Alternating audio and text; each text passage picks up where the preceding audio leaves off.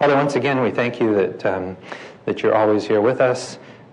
Pray that you would reveal yourself to us just now. Help us to see clearly the difference between all the kingdoms of the world and your kingdom. Amen. So again, the people, remember, wanted a king. God gave them 20 reasons not to have a king. But they said, no, we want a king. And we talked about last time, it was pretty remarkable that God would give in to something like that was less than the ideal. And now I want to talk about here this last part. Why did they want a king? So that we will be like the other nations. And what I'm going to talk about here in this Bible study is basically, I think this has been the desire throughout all of human history, really to be like the kingdoms of the world.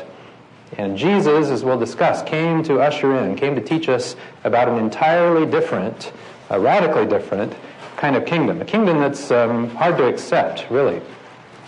So we'll read this whole passage again in context. God said, "When that time comes, you will complain bitterly because of your king, whom you yourselves chose, but the Lord will not listen to your complaints." Samuel talking, actually.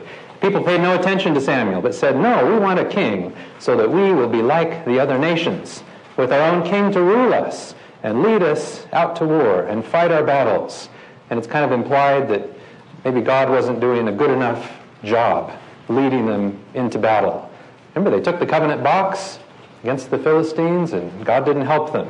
Okay, so they want a king. Maybe they'll be more successful. It would kind of suggest that military conquest was something that was more desirable to them. Okay, so we're going to discuss, I think, basically everything that we know is kingdom of the world. And what Jesus came to tell us about the kingdom of God, it's so different. It's almost hard to see it. Well, God gave them a king. And he said to them, "I am your God, the one who rescues you from all your troubles and difficulties. But today you have rejected me and have asked me to give you a king. Very well then, gather yourselves before the Lord by tribes and clans." And you know how it went? They went down further and further and finally came to Saul. I'm just pointing out here how many times God told them this was a bad idea. "You've rejected me." And then Samuel told them, "Now here is the king you chose. You asked for him, and now the Lord has given him to you. All will go well with you if you honor the Lord your God and serve him, listen to him, and obey his commands." So God hasn't left them. "And if you and your king follow him," kind of an additional hurdle now. We have not only the people need to follow God, but the king also has to follow God, and we'll see so many times where the king led the people away from God. "But if you do not listen to the Lord, but disobey his commands, he will be against you and your king. So then, stand where you are, and you will see the great thing which the Lord is going to do. It's the dry season, isn't it? But I will pray, and the Lord will send thunder and rain. And when this happens, you will realize that you committed a great sin against the Lord when you asked him for a king." So Samuel prayed, and on that same day the Lord sent thunder and rain, and then all the people became afraid of the Lord and of Samuel. And they said to Samuel, "Please, sir, pray to the Lord your God for us, so that we won't die. We now realize that besides all our other sins, we have sinned by asking for a king." Okay, and then they had a great praise that they had a king in Saul. Okay, they didn't say, "Okay, we've changed our mind." Didn't change their mind. They knew it was a great sin, but they kept their king anyway. Okay, so if we were just to kind of go through very briefly in a couple minutes the history from here. So we have Saul, David, and Solomon, and there were some good moments in here. David was a man after God's own heart. But we know some of the things that David did that was really devastating for a time. Solomon, things started out well, and then he followed after other gods. And this really was the crushing blow to the kingdom, because what happened was Solomon's son Rehoboam, whose mother was an Ammonite, who do you think did more child raising if you have 1,000 wives?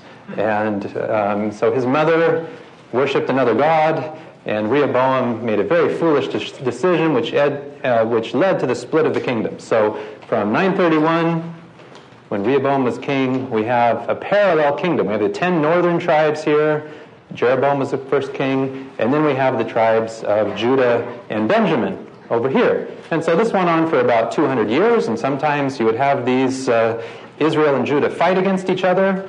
I put asterisks here in the kings of Judah because every once in a while there was a king that did some good things.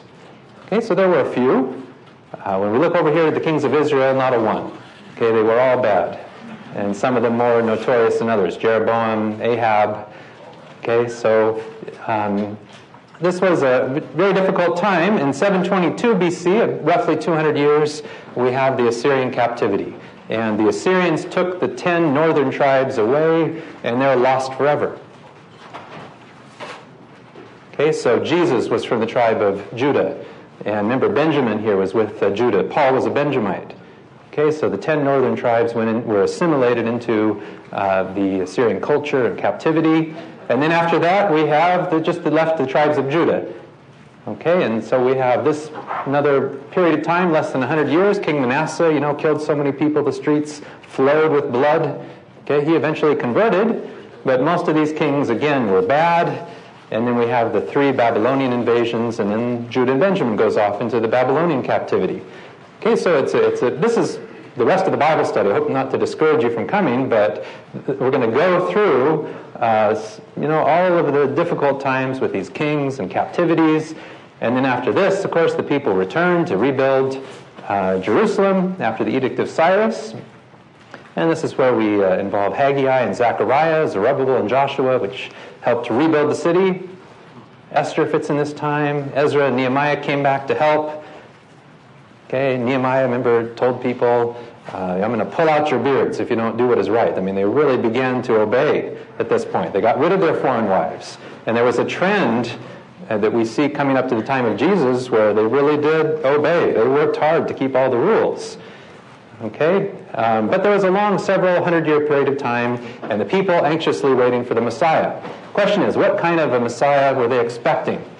Were they expecting a king like the kingdoms of the world, or were they expecting a king whose kingdom was of another world? And it's very clear what kind of a king they were expecting. Okay, the suffering servant picture of a Messiah, okay, that certainly was not their picture of a Messiah. They were expecting someone like Rambo. Okay, the Romans were cruel, very cruel.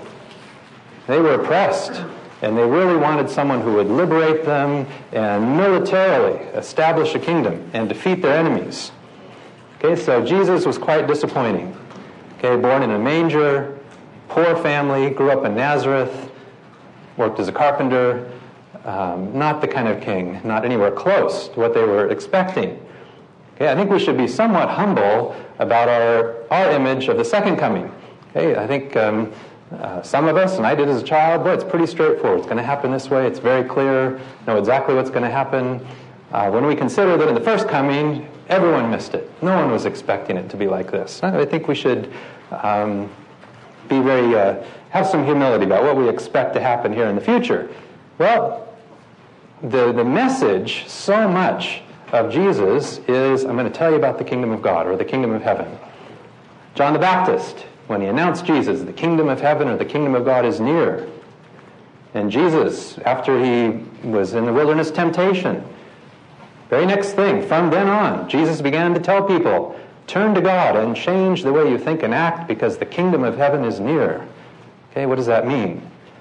Okay, you may be more familiar with repent. Kingdom of heaven is near, but repentance is an interesting word. It's a Greek word, metanoia. Noia is brain, and meta is to change, like metamorphosis. So it really is to change the way we think and act, and perhaps change our opinions about what the kingdom of God is really like and what the king is like. Okay, so what is this kingdom? And Jesus' first sermon, okay, his Sermon on the Mount. This was when he really is going to establish his platform, his kingdom. And so everyone is there, and I'm sure very anxious to learn what it's going to be like. So he gathered them all together, and it was a very deflating experience because this is what he told them about the kingdom. Happy are those who know they are spiritually poor. The kingdom of heaven belongs to them. Now that didn't fit. Happy are those who know they are spiritually poor. Happy are those who mourn. God will comfort them. We're supposed to mourn. Happy are those who are humble. Humility. Happy are those who hunger and thirst for righteousness, for they will be satisfied.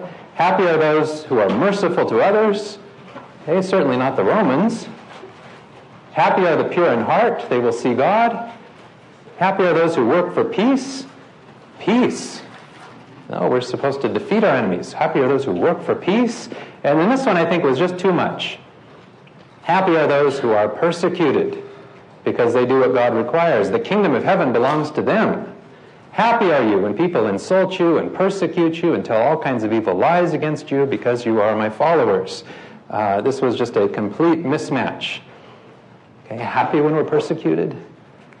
And so you really get a sense when you just read on that there was a revolt against this sermon. It's almost like Jesus had to say, okay, hold on. Don't suppose for a minute that I've come to demolish the Scriptures, because it sure sounds like he's demolishing the Scriptures. Either God's law or the prophets. Again, they're reading God's law and the prophets, and they have in their mind, this is how it's going to be when the Messiah comes. No, I'm not here to demolish, but to complete or to fill it full with meaning. I'm going to put it all together. Okay, so he didn't come to destroy the Old Testament. They just hadn't read their Old Testament in the right way. Okay, so he would go on in this sermon, an example after example after example, to tell them this is what my kingdom is like. And just reading the text, I think these are very hard words for us to hear, and they're very hard words for us to apply to our daily life. Now, let me tell you, here's what my kingdom is like. And if one of the occupation troops, the Romans, your national enemies, forces you to carry his pack 1 mile, carry it 2 miles. How do you think that settled with the people? Can we even make an application of this today? Who's our national enemy? Well, I bet none of you have met someone from Al-Qaeda here personally, but how would you apply this to a real enemy? Okay, this message, I think, might not be real popular today either. But I tell you who hear me, love your enemies. What does that mean? Do good to those who hate you. How do you do that? Bless those who curse you, and pray for those who mistreat you. Okay, are we well known in Christianity for loving our enemies, praying for them, doing good to them? Is this the reputation that we generally have? If anyone hits you on one cheek, let him hit the other. Is this weakness? We'll discuss. I think this is ultimate power, but it may sound like weakness. If someone takes your coat, let him have your shirt as well. How do we apply these things today? Give to everyone who asks you for something, and when someone takes what is yours, do not ask for it back. Do for others just what you want them to do for you. Well, of course, the golden rule. Love your enemies and do good to them. And remember in this passage, he said, yeah, you've heard, eye for an eye, tooth for a tooth. And I think it was Jesus who gave that rule in the Old Testament. But now, I'm going to show you what the real kingdom is like. Love your enemies. Pray for them. Do good for them. Lend and expect nothing back. Do not judge others. Do not condemn others. Isn't this very difficult for us, not to judge and condemn others? Forgive others. Okay, so between the Matthew and Luke account here of the Sermon on the Mount, Jesus came and told them this is what my kingdom is like. Okay, and he was rejected and I think in large part crucified for such a vision of the kingdom. Again, how do you think Jesus was received in his day? I tell you, talking to religious people, the tax collectors and prostitutes are going into the kingdom of God ahead of you. And why wouldn't they accept this kingdom? I think, again, if we come back to the Sermon on the Mount, happy are those who know they are spiritually poor. There needs to be some humility that we don't have it all figured out. And the people were so settled into exactly how it was going to be that they just stopped right at this point. They weren't open to considering another way of looking at the kingdom. And tax collectors and prostitutes going into the kingdom ahead of people going to church and reading their Bibles. Very surprising. So what can we say about this kingdom? Again, I think it's such a central message of Jesus. Kept giving all these parables. We won't go through these, but the kingdom of heaven is like this, it's like this. Kept trying to give examples. Here's one. The greatest in the kingdom of heaven is the one who humbles himself and becomes like this child. Okay, that's not a vision of the kingdom of heaven. The greatest is the least. And the disciples were continually at odds with Jesus over this. On one occasion they came to Capernaum, and after going indoors, Jesus asked his disciples, what were you arguing about on the road? How would you like to have Jesus ask that question? You've been maybe lagging behind, having an argument What would you say? But they would not answer him, because on the road they'd been arguing among themselves about who was the greatest. Okay, and this is really the essence of what how the kingdom of the world operates. It's a hierarchy, and we want to get to the top, and we want to control and rule or judge in our minds everyone who is down lower. Okay, and so the disciples are trying to see who can be the greatest. And Jesus sat down, called the 12 disciples, and said to them, "Whoever wants to be first in my kingdom must place himself last of all and be the servant of all." Okay, what do you think about a kingdom like that? It was hard for the disciples to hear, and it's just a handful of examples. Okay, but on another time, the mother of Zebedee's brothers came with 2 sons and knelt before Jesus with a request. "What do you want?" Jesus asked. And she said, "Give your word that these 2 sons of mine will be awarded the highest places of honor in your kingdom." Again, that's a kingdom of the world. It's a top-down sort of a kingdom. Yet, how would you like here in the most read book in human history that your mom came and asked Jesus if you could be at the top? Okay, it's part of the evidence, I think, that the gospel accounts we have are believable, because when we have legendary accounts and records of people that probably didn't exist, the followers, they're always heroes too. They never look like fools. The disciples frequently don't look very good, and just the fact that we've got that in there, it's called the embarrassment factor, actually. The fact that it's there makes it believable that they really said that. This really happened, this conversation. And Jesus responded, "You have no idea what you're asking." And he said to James and John, "Are you capable of drinking the cup that I'm about to drink?" And in the Message translation, or paraphrase, I should say, they respond, "Sure, why not?" Okay, and now Jesus' explanation here. This is such a good description, I think, of what his kingdom looks like. So Jesus called them all together and said, "You know that the rulers of the heathen have power over them." This is a kingdom of the world, power over. "And the leaders have complete authority. This, however, is not the way it shall be among you." And that's not what my kingdom is like. "If one of you wants to be great, you must be the servant of the rest. And if you want to be first, you must be the slave of the others. Like the Son of Man, who did not come to be served, but to serve, and to give his life to redeem many people." And so I think what we see here, again, 2 kingdoms. There's a power over kingdom, and the kingdom that Jesus wants to usher in, we could call a power under kingdom. Okay, it is a power that wins people through service. Okay, not coercively trying to pull strings, but it is to come under and to serve. Okay, and if we're ever tempted to do things in a different way, I mean, we have God that came in human form, who did not come to rule over us, but he served, laid down his life, and we should follow Jesus in everything we do. So that's what our king is like. And he would tell Pilate, "My kingdom is not an earthly kingdom. It's not like a kingdom of the world. If it were, my followers would fight. My kingdom is not of this world." Okay, say a few more things just from Jesus about the kingdom. Remember in the Lord's Prayer, when he taught them how to pray, he said, "When you pray, say this: Father, may your holy name be honored." Okay, what is God's holy name? Name in the Bible is synonymous with character. So he's really saying, may your character be honored, be seen, be revealed for what it is, and may your kingdom come. And I know I had usually read this as, well, we're waiting for the kingdom to come in the clouds. That's what he's talking about. May you come back soon. Take us to heaven. But I think really we could make a good case that the kingdom Jesus is really wanting to usher in is a kingdom that happens on this earth. We are to change the world that we live in. And just to give one example of this, where is the kingdom? Some Pharisees asked Jesus when the kingdom of God would come. That's what we're talking about. And his answer was, the kingdom of God does not come in such a way as to be seen. No one will say, look, here it is, or there it is, because the kingdom of God is within you or among you. Okay, so the kingdom that Jesus wants to establish on this earth is a kingdom within and among his followers. What would the kingdom look like?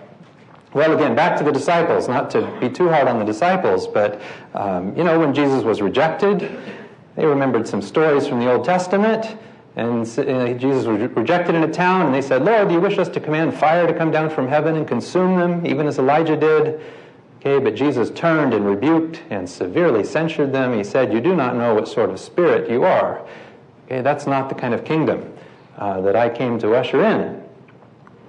And I think the most remarkable contrast of all is the night before Jesus died.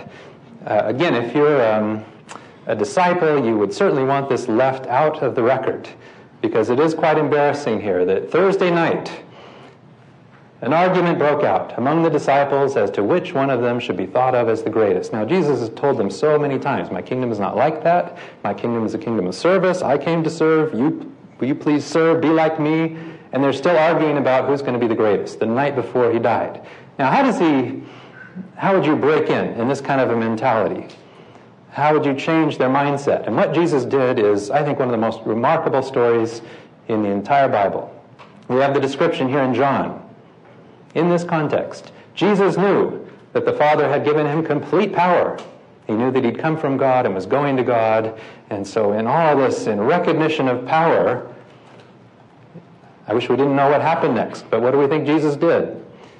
Okay, we might imagine 2 she-bears come out of the woods, chase the disciples around. Maybe Judas is consumed by fire. What happened in recognition of all this power? So what he did, he rose from the table, took off his outer garment, and tied a towel around his waist, and he washed their feet.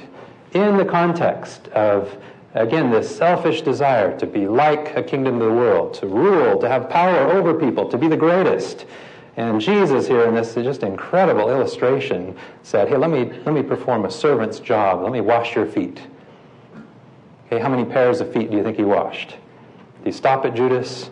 Did he wash all 12 pairs? I think he washed a dozen pairs of dirty feet that night. And I think looking back, the disciples, perhaps this was one of the most remarkable things that Jesus ever did. So the question is this weakness? From a certain perspective, this can sound like weakness. But we can think of some great heroes of people that have really used these methods. Martin Luther King, certainly a great hero in this area. He's known, of course, for the wonderful things he did for racial injustice, but it sometimes forgot the methods that Martin Luther King used. I think Christ-like methods. He would say this, "Do to us what you will, and we will still love you. But be assured that we'll wear you down by our capacity to suffer. And one day we will win our freedom. We will not only win freedom for ourselves, we will appeal to your heart and conscience that we will win you in the process. And our victory will be a double victory."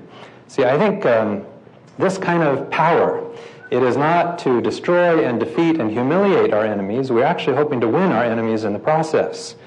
Okay, and so again, this can look like foolishness, but I mean, many of the things that Jesus did from a worldly perspective would seem foolish. I mean, wash their feet. Why didn't he show some power? Because we see the impact of that kind of love. We see the impact of what people like Martin Luther King were able to accomplish. I think Gandhi would be another good example. Would talk about, I think he's talking about these 2 kingdoms. When he said power is of 2 kinds. One is obtained by the fear of punishment, and the other by acts of love. Power based on love is 1,000 times more effective and permanent than the one derived from fear of punishment. So we have these 2 kingdoms here that are at odds, kingdom of the world and kingdom of God.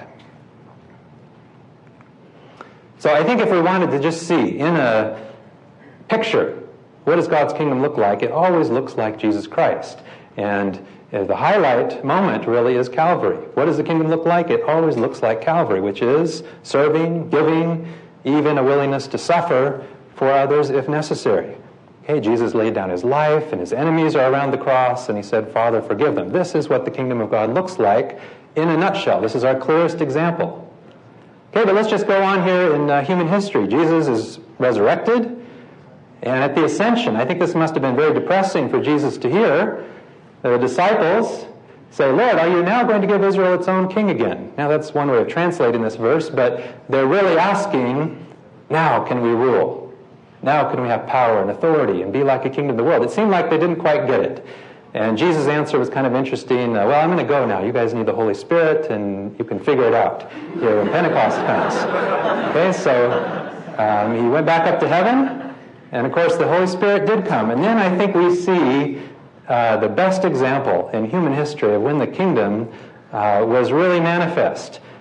Okay, because what happened in Acts is really remarkable. I think this is what the kingdom looks like. That the believers, all who believed, were together and held everything in common. They began selling their property and possessions and distributing the proceeds to everyone, as anyone had need. Every day they continued to gather together by common consent in the temple courts, breaking bread from house to house, sharing their food with glad and humble hearts, praising God, having the goodwill of all the people, and it was infectious. And the Lord was adding to their number every day those who were being saved. And they never tried to establish a kingdom of the world.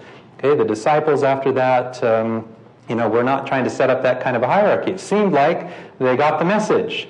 And so when Paul and Silas were traveling around, this had such a powerful effect. Their reputation had preceded them. And the people said, these men who have turned the world upside down have now come here. Okay, this is not a weak kingdom. This is a very powerful kingdom when the true other-centered love is manifest in the world. We just haven't seen it very many times in human history. Okay, and so we have, of course, the New Testament then is full of this. Paul would say in Romans, bless those who persecute you. Bless and do not curse. Do not set your mind on high things, but associate with the humble. Do not be wise in your own opinion. Repay no one evil for evil. Isn't that, it's just our inclination, eye for an eye. We still operate very much on that. If your enemy is hungry, feed him. If he's thirsty, give him a drink. For in doing so, you will heap coals of fire on his head. Do not be overcome by evil. But again, here is our charge. Overcome evil with good. And we're not used to using those methods. It's very difficult sometimes to put skin on what that looks like. Okay, that's why we have to keep looking at what Jesus did. Okay, and the last verse here from the New Testament, before we go on here with the chronology of human history, Paul would say, well, we are to fight, but here's the way we fight. We are human, but we don't wage war as humans do. We use God's mighty weapons, not worldly weapons, to knock down the strongholds. Notice, what are we fighting? To knock down the strongholds of human reasoning and to destroy false arguments. False arguments about what? We destroy every proud obstacle that keeps people from knowing God. Okay, so our weapons, things that we're fighting with, they ultimately are to bring a true knowledge of God. Eternal life is to know God. This is the kind of battle that we are engaged in as Christians. We capture their rebellious thoughts and teach them to obey Christ. Okay, and for several hundred years, the Christian church just spread like crazy. And you're probably familiar with the phrase here that the blood of the martyrs was the seed of the church. Okay, because this kind of a kingdom, it really did take off. But then something very dramatic happened around this time. And I don't know that we've really had a good glimpse of the kingdom ever since. You probably know the story in around 312. Constantine, how this really happened or whether he did this just for political motives, I think people still aren't sure, but he saw a sign. Okay, and he said, and heard the words, by this sign you shall conquer. Okay, and so Christianity became legalized. Okay, but it was the first time anyone associated the Christian faith of Christ, with violence. And we went from the persecuted church now to the militant church. Okay, and a short time later, Christianity was the official religion of the Roman Empire, and it was a crime not to be a Christian. But the Christian church, again, became a kingdom of the world. Okay, and so probably there weren't crosses on the shields, but here's the older picture here of, in Greek, these are the first two letters of Jesus Christ. Chi Rho. You can see the X here, and it's supposed to be an R. And just imagine here, now we're going out and we're killing our enemies with the initials of Jesus Christ on the banners and on the swords. Is that the kind of kingdom that Jesus was talking about when he talked about love for enemies and so on? Okay, and we have just interesting quotes we could bring out. Charlemagne here from 814 AD would say, if there's any one of the Saxon people lurking among them unbaptized, and if he scorns to come to baptism and stay a pagan, let him die. And so there was a time when it was really viewed it's okay to kill our enemies or to inflict temporal pain if we could help to save their soul. And so, of course, this is how things like strangling to death and then burning Tyndale could be justified. And again, these were people that would say they were followers of Jesus, who did these things. Most of the New Testament is from Tyndale. Okay, again, is this what Jesus' kingdom looks like? Well, a book that really had an incredible impact on me, I think it's an excellent book about God's character, about God's kingdom, by Greg Boyd. It's called The Myth of a Christian Nation. And I realize this little touchy subject here. I just want to say this is not meant to be political, okay? But I think we need to recognize that sometimes we tend to associate our Christian faith with politics and with wars and battle and things like that. And I think we need to be very careful that we separate the two. And in this book, Greg Boyd describes an experience that he had. I happened to visit a July 4th worship service at a certain megachurch. At center stage in this auditorium stood a large cross next to an equally large American flag. The congregation sang some praise choruses mixed with such patriotic hymns as God Bless America. The climax of the service centered on a video of a well-known Christian military general giving a patriotic speech about how God had blessed America and blessed its military troops. Triumphant military music played in the background as he spoke. The video closed with a scene of a silhouette of 3 crosses on a hill with an American flag waving in the background. Majestic, patriotic music now thundered. Suddenly, 4 fighter jets appeared on the horizon, flew over the crosses, and then split apart. As they roared over the camera, the words, God Bless America, appeared on the screen in front of the crosses. The congregation responded with roaring applause, catcalls, and a standing ovation. I saw several people wiping tears from their eyes. Indeed, as I remained frozen in my seat, I grew teary-eyed as well, but for entirely different reasons. I was struck with horrified grief. Thoughts raced through my mind. How could the cross and the sword have been so thoroughly fused without anyone seeming to notice? How could Calvary be associated with bombs and missiles? How could the kingdom of God be reduced to this sort of violent, nationalistic tribalism? Has the church progressed at all since the Crusades? And I think the point here, again, it's not to be Republican or Democrat. In fact, I heard someone give a talk once that I would love the title. It was right wing, question mark, left wing, question mark, or foot washing, question mark. So I think if we want to identify ourselves, primarily, let's identify ourselves as a kingdom of service. So what are we waiting for? Are we waiting for Rambo to come back? Or are we working to establish God's kingdom on earth? This was a sermon that was given quite recently here by a well-known pastor. I'll put his name here, but it was quite shocking to me. And this is a weak picture of God to him. I cannot worship the hippie diaper halo Christ because I cannot worship a guy I can beat up. Now, what did we do to Jesus? Is Jesus really God? Was he God in human form? I mean, was he not tortured to death by his own followers? So are we expecting a God to come back who is different in character than Jesus? So I've seen, lots of bumper stickers. I work at the VA, so, there's a lot of this kind of stuff. See lots of bumper stickers that have American pride and things like this. And there are lots of good things that we could say about America. This is not an anti-America talk here. But can we say we are proud of God? Do we see many bumper stickers that talk about that? Do we identify ourselves as primarily with a kingdom that's not of this world, or as our primary identification with a kingdom of the world? I saw this some time ago. It was quite shocking. We need to see Jesus as not king of America. Again, for good things that we could say about America. Many of the good things that happen with the Constitution and so on. But America is a kingdom of the world. Okay, it does the things that kingdoms of the world do. And that's just, by its very nature. Again, our citizenship, as Paul would say, we need to primarily see ourselves as citizens of heaven, as we eagerly wait for our Savior, the Lord Jesus Christ, to come from heaven. Okay, let's pray. Dear Father, thank you so much for the clear revelation of your kingdom in Jesus Christ. Though it may be difficult for us to really grasp how we can implement that kingdom, and in what way we can serve, how we can reveal your great love, and that kind of service to those around us. We just pray for each one of us here that would be our ideal, that we would seek to reveal your kingdom in those ways. Amen.